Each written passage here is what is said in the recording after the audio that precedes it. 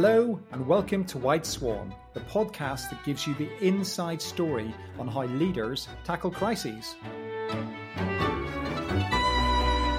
I'm Gavin McGaw, and on this podcast we aim to furnish you with the learnings behind the headlines so that when the proverbial hits the fan, you can keep things turning.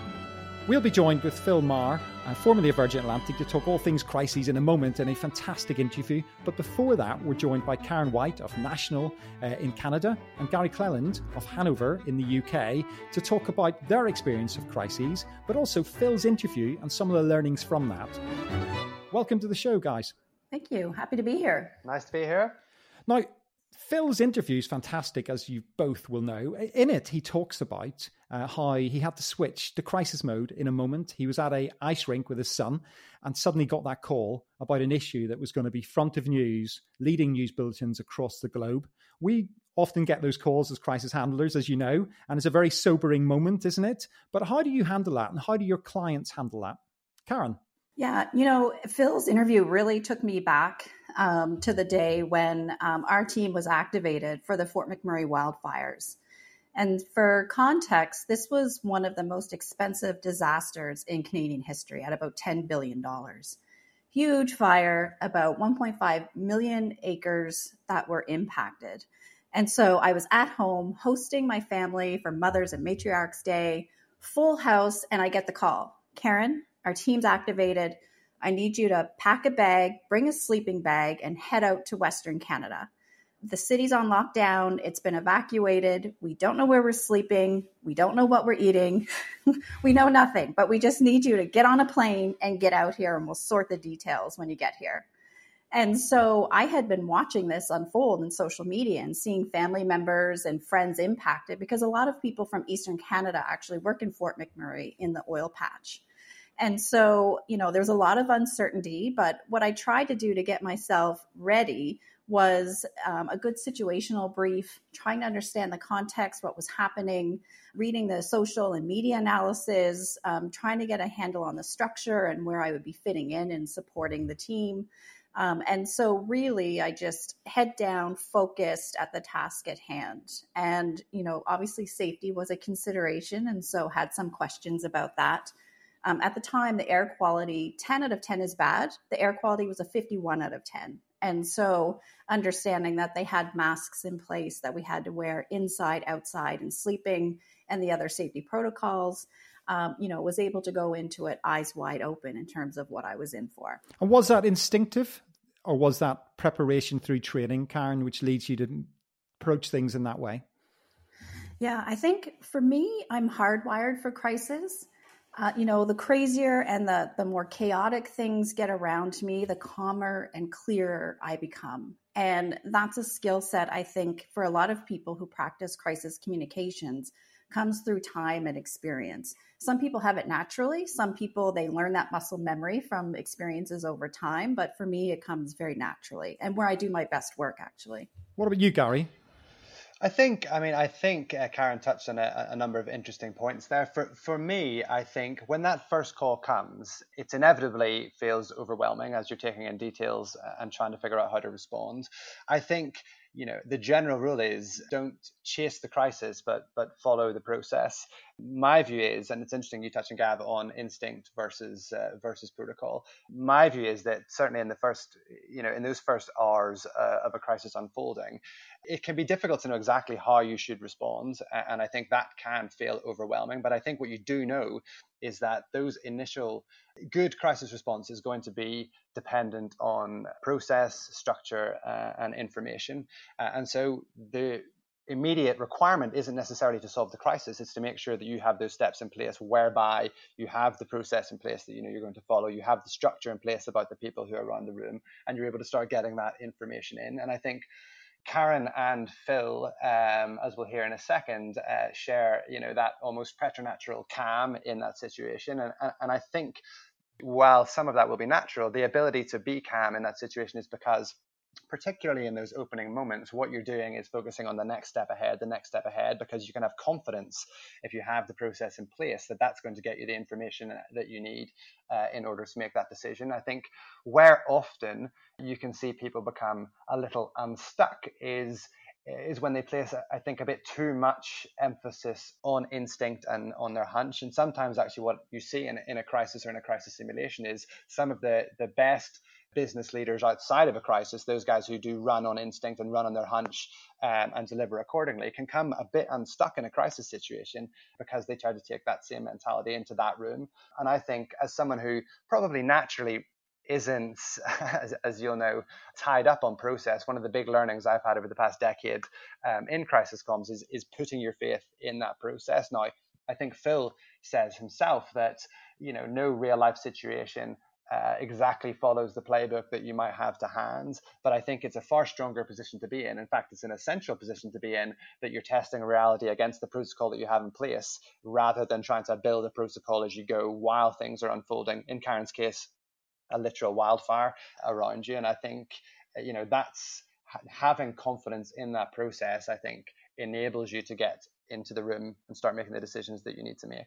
So what I'm hearing is we need a framework, and the framework may have to adapt accordingly to fast-moving events and be agile, but the framework will help guide us, and we need to trust that process. Well, that's fantastic. Let's hear from Phil.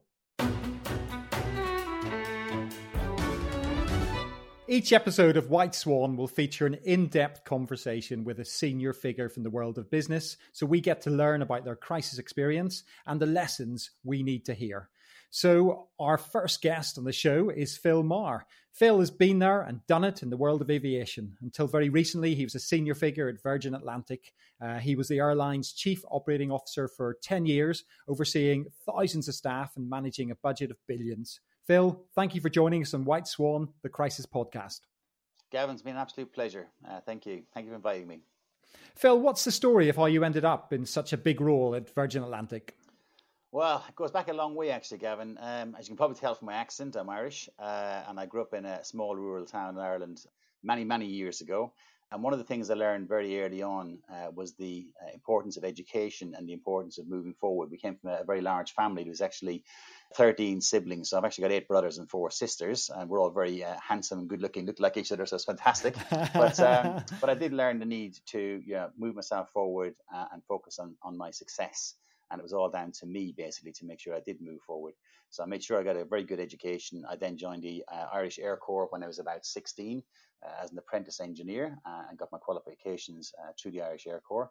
But that wasn't enough. I moved to the UK after about 5 years and joined a company called Fields Executive Jet, which were a private, small company managing private jets. It was, again, a fantastic experience. But I decided I needed to do something bigger, and I moved into British Airways. And I joined British Airways about 1990, and it was the beginning of a fantastic career. I did 15 years in British Airways. I trained as a manager in British Airways as well as an engineer, culminating in me actually having a role based in Dubai, in the Middle East, where I looked after the engineering operation across the Middle East, North Africa for British Airways. And at that point, I further enhanced my qualifications by doing an MBA. And that was a fantastic experience, really opened up my eyes to the world of business. I then moved from British Airways to join Virgin Atlantic. I was very excited about the brand. I was very excited about their product. I was very excited about what they were trying to do with premium travel at the time. And I joined their team developing their upper class suite and the new in-flight entertainment system. So again, a slightly different departure from what I'd done before, but it was fantastic to get that experience with a great brand, a great company. And again, I was very fortunate to be able to move through the ranks at Virgin Atlantic for over 5 years, and that kind of culminated me about 10 years ago being the director of engineering for Virgin Atlantic, where I looked after about 1,000 engineers and a budget of £850 million and was responsible for everything from purchasing the assets to maintaining the assets. And it was, again, a great experience. We then had a change of leadership actually at Virgin, and a new CEO, Craig Krieger, who joined the team. Craig wanted to, again, inject a new strategy to the business at the time, and he refocused the team, and he increased my responsibilities from Director of Engineering to Chief Operating Officer and Executive Vice President, where I added a number of different departments to my portfolio that I was managing. So it went from engineering to include flight operations, airports, cargo, both revenue and handling, also facilities, and crucially the operations center and the business resilience team. So we're responsible for 24/7, 365 operation, airlines are complex businesses. On a good day, so there was always something that required attention, and it was a fantastic experience. I loved my time at Virgin. Brilliant people, brilliant experience, and a fantastic company. So I ended up with enormous responsibilities. Some people often ask me, did I plan it? I don't think so. I just took the next opportunity as it came along. It's a huge role, Phil, when you hear it put like that. Do you think that there's anything in your upbringing in such a huge family? So small home, huge family leads to chaos in most people's lives. You had to sort of find a way through that. Do you think there's a link between that and the sort of way you operate now? Yeah, very, very possibly. One thing I learned was to be resilient and resourceful at all times. We came from a very constrained in the background. So basically, we had to be fast on our feet, take opportunities as they came along, be resourceful, use what you had, make decisions with the best ability and the best resources you had at the time. That's kind of was a very good grounding for me and served me very well. And it's something that, as I went forward in my career, I always found that relative to some of my peers, I never found myself getting flustered or excited about situations. I was very calm because I always knew there's something you can do. Even with the most limited resources, you can always do something. You can always move the issue forward. So I think it gave me a very good grounding and a very good ability to make very quick decisions and very sound decisions. It served me very, very well. One of the other things that I've often reflected on is because of that upbringing and because of where I came from, I found myself very comfortable talking to anybody from a truck driver to a board member. And it's a great skill to be able to do that and move through an organization and be comfortable talking to people at all levels. Yeah, right. So let's get into the meat of today, which is all about crises, etc. Every business faces a multitude of issues every single week. Some of those evolve into more serious crises. And we call this the White Swan podcast because we believe that the vast majority of crises are predictable events that rather than the unexpected black swan events, which everyone focuses on when writing about such things. In your opinion and in your experience, what is a crisis? Well, that's a really great question. And I do agree, by the way, that the majority of these issues can be predicted to some level. And there's clearly a difference between a crisis and a normal incident. And let me try and explain to how we managed it for the last number of years.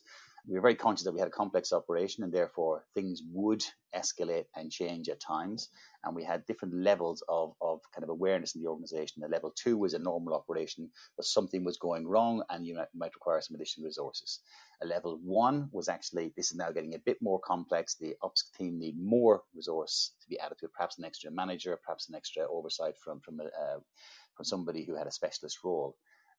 It then escalated to what we called an amber event. And an amber event was now something that was more complex, involving more people, and it was becoming a crisis. It was becoming something that needed much more attention. We'd activate our amber team led by the silver commander. They'd activate a room called a crisis command center. And at that point, you've now moved from that incident to crisis. Now, generally, the vast majority of the issues we dealt with, we had playbooks. We had already thought through the scenarios. What could go wrong? How will we manage it? Those playbooks are never accurate, by the way. They're a great guide. They're a great template to use, but they're never going to reflect the situation you deal with on the day. If that situation then escalated further, so for example, we felt that there was an issue which would now require PR support or additional communication support or something that required the intervention of the leadership team at Virgin, we would then activate the last level, which was the red alert, and that would be the gold command team being set up. Now, the gold command team separated slightly from the crisis team, and the gold command team was there to step back and take a look at the crisis as it evolved and try and predict what was the risk to the business. Was it a financial risk, a reputational risk? Was it a brand risk? How are we going to protect our customers in the longer term? So it's very much a clear delineation between the tactical response to the crisis and the strategic response to the business. And again, I think the fantastic issue there is that plan or that method allowed us to actively look at incidents, escalate them and manage them to the point where they were crisis, and have a playbook for each level. And ultimately, that allowed the organization to remain calm and respond to the issue appropriately. So what's the sort of infrastructure behind the scenes for a gold response setup, Phil?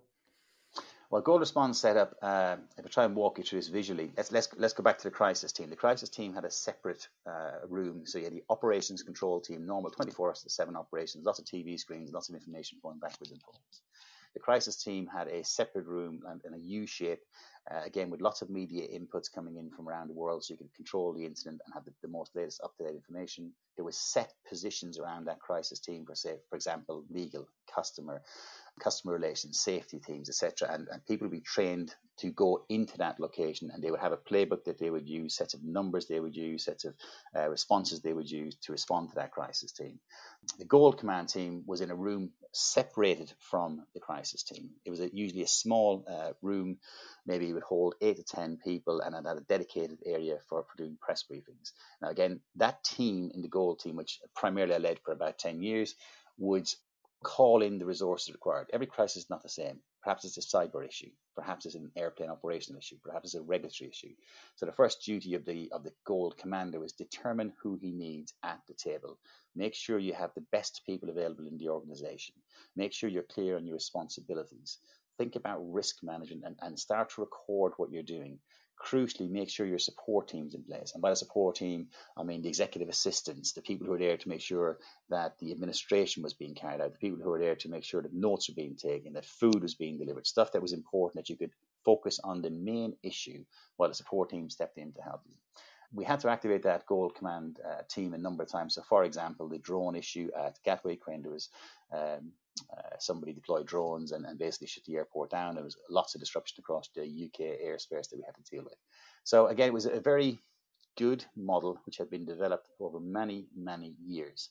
The crucial aspect that we really got to at Virgin was it's never perfect. So every time we had an incident, we did a massive wash up afterwards. We learned the lessons, we tweaked our procedures, we improved things day by day by day.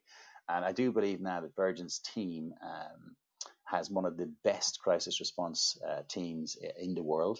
A very, very professional team, very well honed, very well organized. And I think they're world class, quite frankly. You've just touched on a couple of very good lessons for anyone out there, Phil. One is make sure you've got the admin team to back you up, whatever the situation is, to get the food and drink in, and also make sure the hotel rooms are booked for people who are needing to stay over and all of that. Not many people do that, actually, so it's great to hear that is in play. And also make sure that you have the infrastructure to support the setup, which, again, a lot of people overlook. Do you want to talk us through any of the incidents that you can talk to us about without getting yourself into trouble over your time when you've been in the hot seat? Is there any of those you can sort of give us a bit of colour on?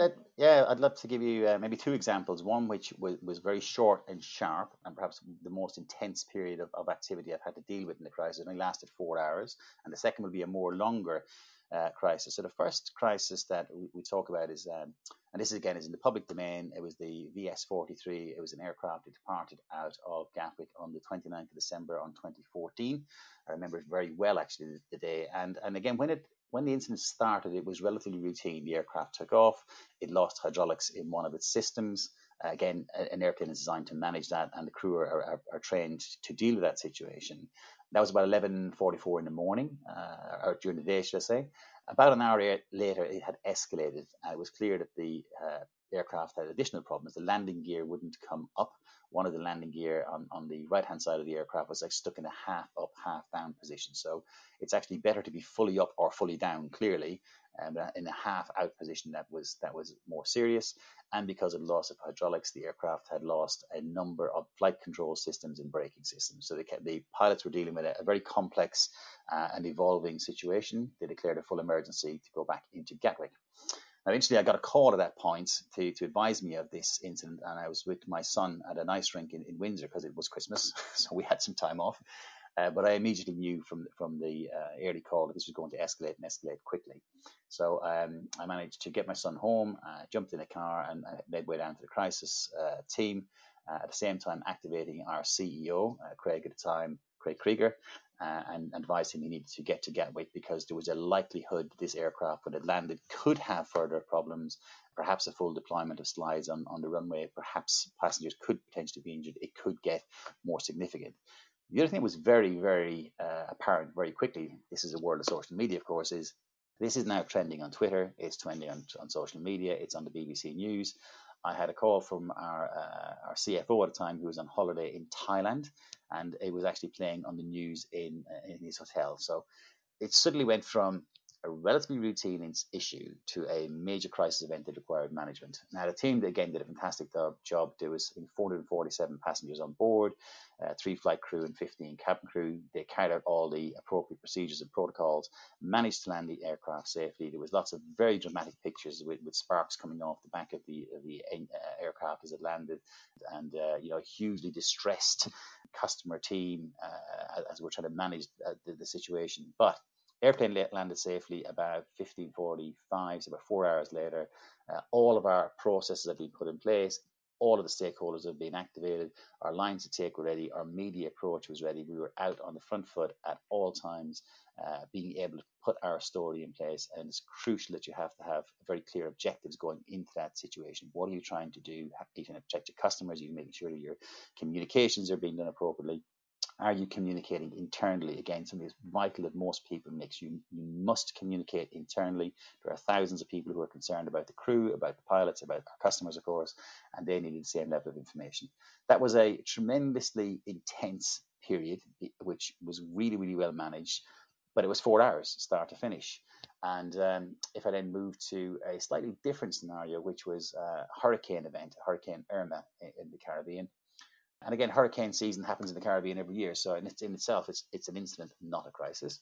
And that the hurricane really came to our attention at the back end of August. We were at level 1 on the 31st of August 2017. By about the 6th of September, we had escalated to amber. Now, because the ferocity and the intensity of the hurricane had increased, it was clear it was going to cause huge damage across the Caribbean. Perhaps loss of life, certainly damage to property, and certainly disruption to our flights and schedules, and indeed our customers. And we stayed at amber until the 15th of September before we returned to business as usual. Now, over that period, we had 29 cancelled flights, 10 overnight delays, and we also operated 11 relief flights in and out of the Caribbean to bring medicines, humanitarian aid, building materials. The Hurricane Irma went on to cause huge damage across the Caribbean and indeed into Florida. I remember there's a fantastic picture actually of we sent out relief flights to Orlando to recover our customers from Orlando, and this amazing picture of these 3 aircraft which had literally just getting ahead of the storm as the storm approached Orlando, and we managed to secure those customers safely from Orlando. So again, a much more extended event, and the important thing to have at that point when I was Gold Commander was, in the beginning, understanding that the storm could escalate and it would last some days, is not to have just one team, but to have 3 teams, and make sure you rotated those teams, and make sure people were rested, and make sure people were able to move from one issue to another, make sure the handovers are appropriate. And again, the evolving lines to take throughout that period were so important to make sure we're accurate and reference back to what are you trying to achieve here. First and foremost, look after your customers, make sure your communication is effective, and thirdly, make sure your company is protected, whether that is brand, reputation, financial, because there's issues around loss of revenue, there's issues about repatriating customers, there's issues about making sure customers can travel again safely. So there's a huge amount to deal with over that period. And again, quite an extended crisis, quite an extended event. And again, the Virgin team did a fantastic job of stepping forward and doing the things to do really well, look after our customers, look after our people, look after our business.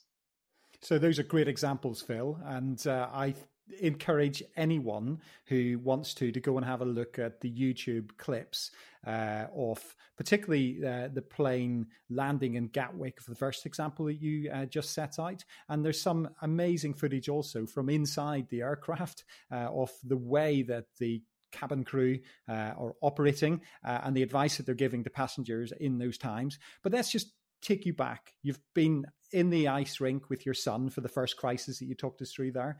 You're getting in a car and you're heading for Gatwick. What's your mindset? What are the things that you're thinking about then? Yeah, it's really interesting. I've often reflected on this, and for me, the training really kicks in. And I have done a number of training exercises about how to manage during a crisis, but there's also that natural instinct that I have to just be calm. So I don't become excited. I literally almost have a Rolodex in my head of what do I need to do next, right? I need to make sure this protocol is activated, this communication channel is activated, this is the stakeholder I need to speak to, these are the things that potentially could go wrong. So I go through a mental list in my head to kind of make sure that I'm doing everything I need to do. And I tend not to become excited. In fact, I tend to actually regress and become very, very calm and very controlled. It's something that when we've done our wash up on post-crisis events, people always say to me, you never seem flustered, Phil. And the reality is, I haven't been, because that is what I'm trained to do. I have seen examples of people who actually go completely the other way and become overly excited and overly dramatic and overly emotional, and they become tunnel vision in their thinking, and that's the worst place you can be. So for me, it was calm. Well, actually, my first priority, and the one that gave me a bit of a challenge initially, was how to help my son to get home, because we're in Windsor, I live in Ascot, and I needed to move to Gatwick, and I had this challenge of how do I move him to Ascot. And luckily, I saw a friend of mine at the ice rink who is a father of one of the kids who plays football, put him in a car with him, fantastic, done. So once that was done, that was actually my big crisis. How do I sort my son out? And he said to us, let's get to Gatwick and let's make sure we can support the team. Post-event is always slightly different. I mean, because that was short and sharp, we met the crew who came off the aircraft. Everyone has that huge adrenaline rush, and then there's relief, and then of course they're trying to contact their relatives and loved ones, because it's now literally on BBC News at 6:00.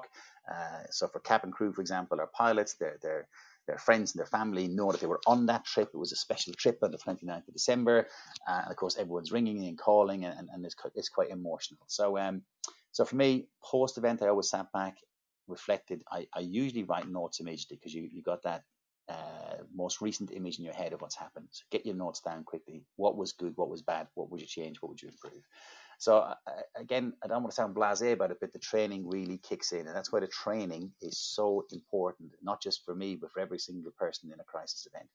Because when that adrenaline kicks in, you need people to remain calm, be controlled, be clear on their objectives, and watch the communications. I think it's the most important aspect of any crisis, I believe, today, is actually watching the communications.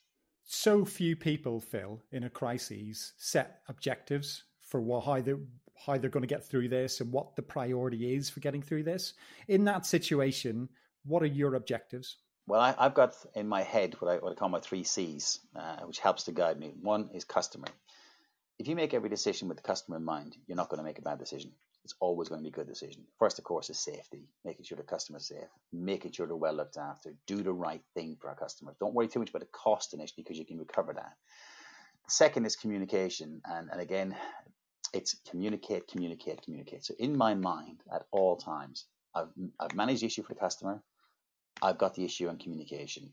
We've always had a comm cell. It's always the area post-event that there is the most focus on, because things happen quickly, and therefore, it evolves and changes. You need to be on top of it, and you need to be fast, and you need to have a protocol for signing off your communications. Who is going to sign them off? When are they going to be signed off? When are they going to be released, etc., etc. And the last big C for me, of course, is I call it company, but in that I wrap up brand, reputation, investor risk, long-term damage to the company. Are you making sure that when in protecting your customers, in managing your communications, you've got one eye on the entity, the company, and making sure that entity is protected? There's neither an existential risk through this issue, or in the key stakeholders who are involved in the company outside. So investors, as I say, or indeed the press, are fully informed, fully up to speed, so nobody is surprised by the event. So those 3 keep me grounded throughout, and it served me very, very well. I'm sure there are plenty of other models that people may use, but from my own experience, once you've done the customer, once you've made sure the customer is looked after, communication. That's the one I go to time and time again. That's the area that needs the most attention. It's fascinating to hear you say that, and I think that's a really good lesson for anyone listening to this podcast, Phil, about all the different elements which have a role to play in a crisis. We've both been in that room when crises have happened, and it's always fascinating to think back and trying to remember what we do when it is going to the situation where you're thinking, this is it. This is the moment that will either make this crisis go away or make it worse. What's the one moment in that crisis that we're talking about where the landing gear has not come down in the right way and you're coming back to Gatwick that you remember as the one moment which really is the make or break moment for the crisis? Well, the make or break for me really, it's on that YouTube video, is as the aircraft's coming in to land, we're listening to the pilot, David, lovely guy. We could hear that he was very much in control, very much had the situation in hand. But at the same time, the airplane, as it's coming into land, is now surrounded by fire trucks and ambulances and police and Gatwick Airport getting ready to shut down because they know this airplane is going to land on the runway. There could be further damage to the airplane, there could be damage to the runway, etc. And the moment, the truth, of course, when that airplane landed and settled, and it settled in a stable position, albeit one wing was massively up in the air and one wing was down. It was very much at an angle, and the engines had not hit the runway and caused further damage, and the airplane came to a stop safely, and we were able to deplane the passengers. That was the moment I thought, right, this issue is now resolved. Now we've gone from a situation which could escalate even further with injuries and God forbid something more serious, to one which is now a manageable situation. Yes, we know we caused disruption to the airport. Yes, we know we have an airplane to deal with. All of that can be dealt with in time. And now our clear focus was on recovering those customers, getting them back onto their holidays, making sure everyone was looked after in the right way, and making sure again that our communications, that we were on top of it, because there was just phenomenal media interest. That was the point for me, that single point when that airplane landed and came to a stop. Then there was a sigh of relief. It was almost, okay, we can go home now. The team can deal with this now. We're in good shape. You can get home to that glass of wine to chill out. Indeed. So, Phil, when you're thinking about these crises, who are the people that you want around you? What sort of qualities do they have to get through the crisis situation? Yeah, well, again, every situation requires a different skill. There are clearly core skills and core specialists you need, but I always think about the situation and making sure you have the right people in the room. For example, cyber is a great one. There's not really much point in having somebody who's a legal expert if you've got a cyber threat. You need somebody from the IT team. The most important thing is to really try and have trained people who've been through simulations, people who've been through these exercises, who are not starstruck by the event and can come in and fill out their role. They know that they have a specific action to carry out. They carry out that action. They're not afraid to speak up. They must be able to speak up and make sure their voice is heard in an appropriate way. So professional, calm, trained, and clearly the best people you can get in the business at that time. And again, the protocol in Virgin, when I worked in Virgin, was that the goal commander, if he called on an individual, that person dropped what they were doing and came. But quite frankly, Gavin, I always find it slightly different, bizarrely, in a crisis, particularly if it happens during the week. Everyone wants to be involved. So so the trick is actually to try and stop people being involved and make sure it is the core team, it is people who are trained. And again, the protocol in that scenario was that certain areas would be non-accessible to general public, to passing traffic, to people who want to come to help. I kind of call them the do-gooders who really want to come in at that point and have an opinion and really be helpful, but not necessarily at the right time. So that's what I try to focus on. And of course, at times, these incidents don't happen Monday to Friday, 9 to 5. They'll happen off-site. They'll happen out of hours, and therefore you have to have the people that are available. We had a standard call-out list for people, so we always knew who your silver commander was, your gold commander was, your key personnel were, and they were always ready and to step in and be activated at any moment. Phil, when you're sort of thinking back over your career and the crises that you've faced, etc., is there any moment where you think that was terrible advice that someone's given to me? That's something I just think is the worst thing you could have said in that situation. Because sometimes when we look back, we look at all the good moments, but what's the worst advice you've been given? That's a really great question. I don't think I've been given bad advice, but I'll give you an example of where I saw probably the worst, probably a very poor decision. And that was, we were doing a simulation actually. And the simulation was that we had an aircraft that was coming across from New York and it literally disappeared from radar. And the scenario had been built up that there was terrorist activity in the US and there was potentially terrorist activity in the UK. So arguably, a very logical conclusion would be this aircraft has been attacked and therefore the airplane, we need to activate a lost aircraft scenario. And I was an observer on this particular incident. And what happened is the team got themselves to a position where they thought that is what's happened. Okay, it has been a terrorist attack. And they proceeded to ground every single airplane in Virgin's fleet around the world. Clearly this was a simulation, by the way.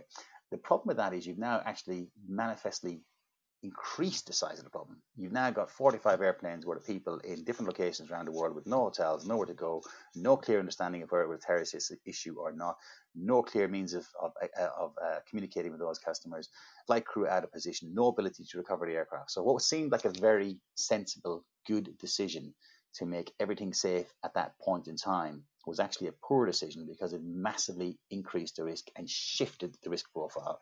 Of course, the simulation was that it was meant to look like a terrorist incident. It wasn't. It was lost communication. The radio had stopped working. So the airplane then came back into view 45 minutes later, at which point, of course, all of the other aircraft were now out of position. So it's one of those areas where it's important in a crisis, and we learned a lot through that, by the way. It's important to be able to stand back and think and be calm enough to be controlled, understand your objective. What are you trying to do? You're looking after your customers, not just the customers on that airplane, but all of your customers. You're thinking about your company, your reputation. Think about the actions and what will potentially happen if you go forward. It doesn't require hours and hours and hours of analysis. It just requires a few moments of reflection and thoughtfulness to make sure that you're doing the right thing. And I guess with that in mind, by the way, and the advice I give everybody who works in operations or anybody who works in these scenarios, the reality is you're making decisions with, at best, 80% of the information. You're always missing something. The worst thing you can do is not make a decision. There is a point in time we have to move it forward, make decisions, make good, solid, clear decisions. Don't wait for every single piece of information because you'll wait too long and the time will pass you by. So that's my personal reflection that's I think the advice I've been given by many people has been very different. It's all been very, very good. I've only seen that one scenario where I thought that's an overreaction that would have caused a far bigger problem. What's your crisis mantra, you personally, Phil? I mean, you've been a leader in loads of these situations, but what's your personal crisis mantra? Well, as I go back to what I said earlier, it really is customer communication company. Under that, there's a number of different headings, but I keep that in my head at all times. Am I doing the right thing for the customer? Am I communicating sufficiently internally and externally? Am I looking after the company? Am I taking the right decisions to protect the interests of the company? And that just grounds me each time because there's very little outside of that. Everything kind of bundles in underneath one of those headings. But quite often people will get focused on one or the other of those elements and lose sight of the importance of making sure the company is protected.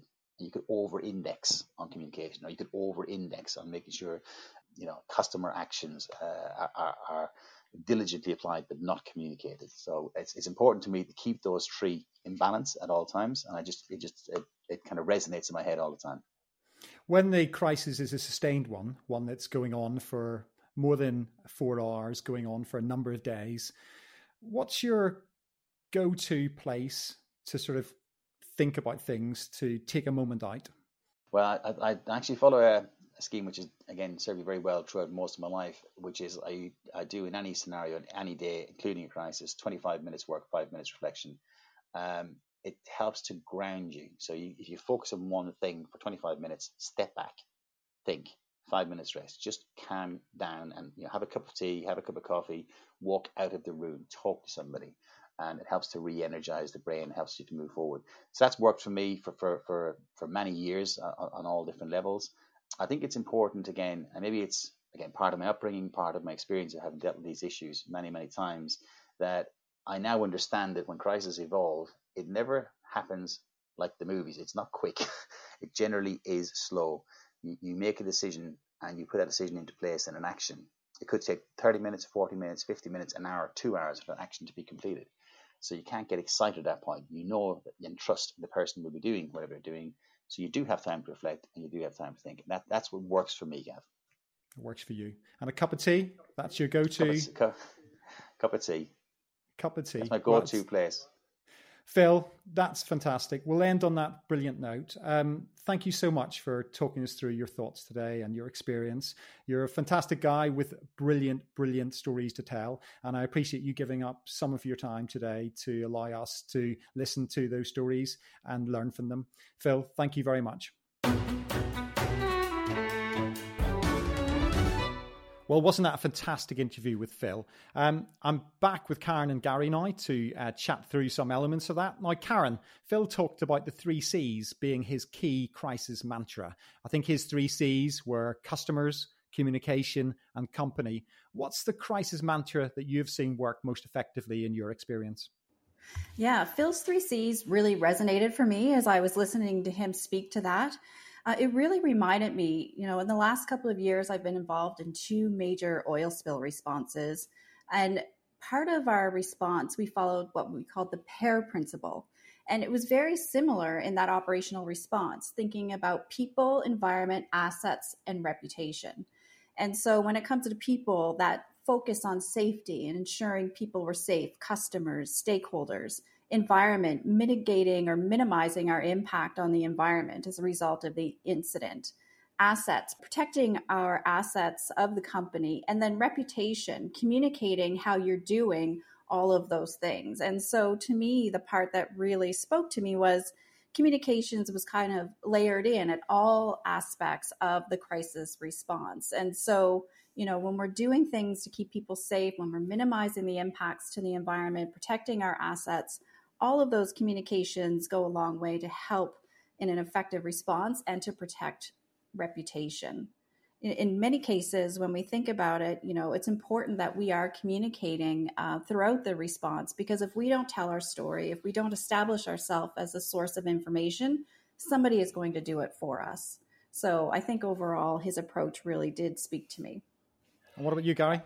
Well, I think one of the important lessons from Phil's mantra is that he put customer first. And I think that the lesson for people to take is that the most important audience that you might need to speak to isn't necessarily the loudest at the time. I think one of the things that we often see with people, particularly if there is a storm brewing on social media or they're getting a lot of incoming from traditional journalists, is that there's a natural inclination to tailor the response to the crisis to that media or to social media and to deal with that.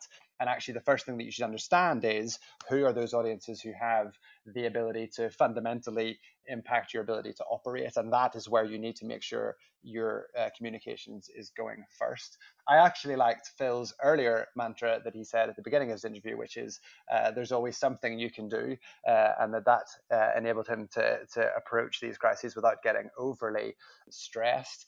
One final thing from me that jumped out at Phil's interview, unrelated to his mantras, but it was very good to see him flag it up, because I think it's often underplayed, and that was the importance at the very outset of putting in place an effective administration function. We know that crises can rumble on for a number of days, and even with leaders like Phil, they're going to have to sleep at some point, and they're going to have to hand over the decisions that have been made, the strategies that are in place, and the operations that are ongoing to another team. And we have all seen crisis response units come unstuck at that moment when actually they have not got in place proper capture of the decisions that have been made, the actions that are being taken, and what's happening next. And one thing I would recommend to businesses who are going to be in that situation is, when you are testing your crisis protocols and when you are looking at simulations, spend a couple of hours specifically testing the handover, particularly if you have operations on different countries on different sides of the Atlantic. The handover is where you can fall apart in this sort of situation. And it is telling that someone as experienced as Phil highlighted right at the outset to have somebody there who is actually taking proper notes, recording decisions, and helping to pass that on. I think that's been one of the big learnings as well from the COVID crises, that we all saw it as a crisis to begin with, but senior leadership teams didn't necessarily put the sustainability practices in place to protect their sanity, because they were needed. They were on call all the time in the opening months of this, and then it became 6 months, and then it became 9 months, and that's pretty hard to take. And we saw some really difficult things happen in organizations several months in, simply, I think, because the top team were shattered and they just weren't in the right place. And I think that's a really good point to pull out, Gary. What's also really important is Phil's point, as you say, of doing something. I was once involved advising a ministry of tourism in the Middle East about 15 years ago when a bomb went off, tragically in their country, a terrorist bomb went off. And it's one of those classic moments. As soon as it comes in, the adrenaline's shooting through you. I grabbed my travel bag and my passport and headed to the airport to get over there to advise them on the ground. Flew in overnight, arrived to the Ministry of Tourism 5 o'clock in the morning, no one there, waited for an hour, finally got in and sat down with the senior people, the Minister of Tourism himself and the chairman of the Tourist Authority, who hated Western advisors telling him what to do. And I'd recently written the whole crisis book for the country. And I asked them what they had done. The crisis has happened. What have you done? And the chairman of the Ministry of Tourism looked at me and said, "Son, in this country, I wrote the book on crisis management." And I said, "Great, tell me what you've done." and he signaled what he had done by lifting the phone off the hook on the desk and saying, that is what we've done. So Phil says you need to do something. That was their approach. That's not a great mantra. I'm glad Phil and all his cohort were doing something, because it's way better than that. Thanks very much for joining us, Karen and Gary. Hopefully people have enjoyed the first podcast of White Swan, the Crisis podcast, and we'll be back for more soon.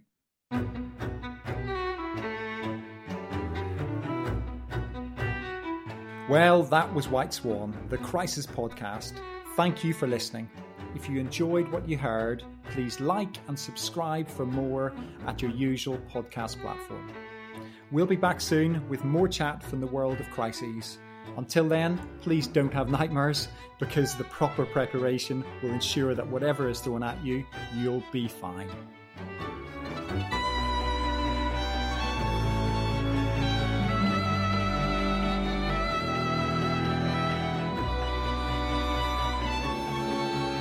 White Swan is brought to you by Hanover Communications and its Global Crisis Network. To find out more, please visit hanovercoms.com. That's Hanover, HANOVER, comms, COMMS.com.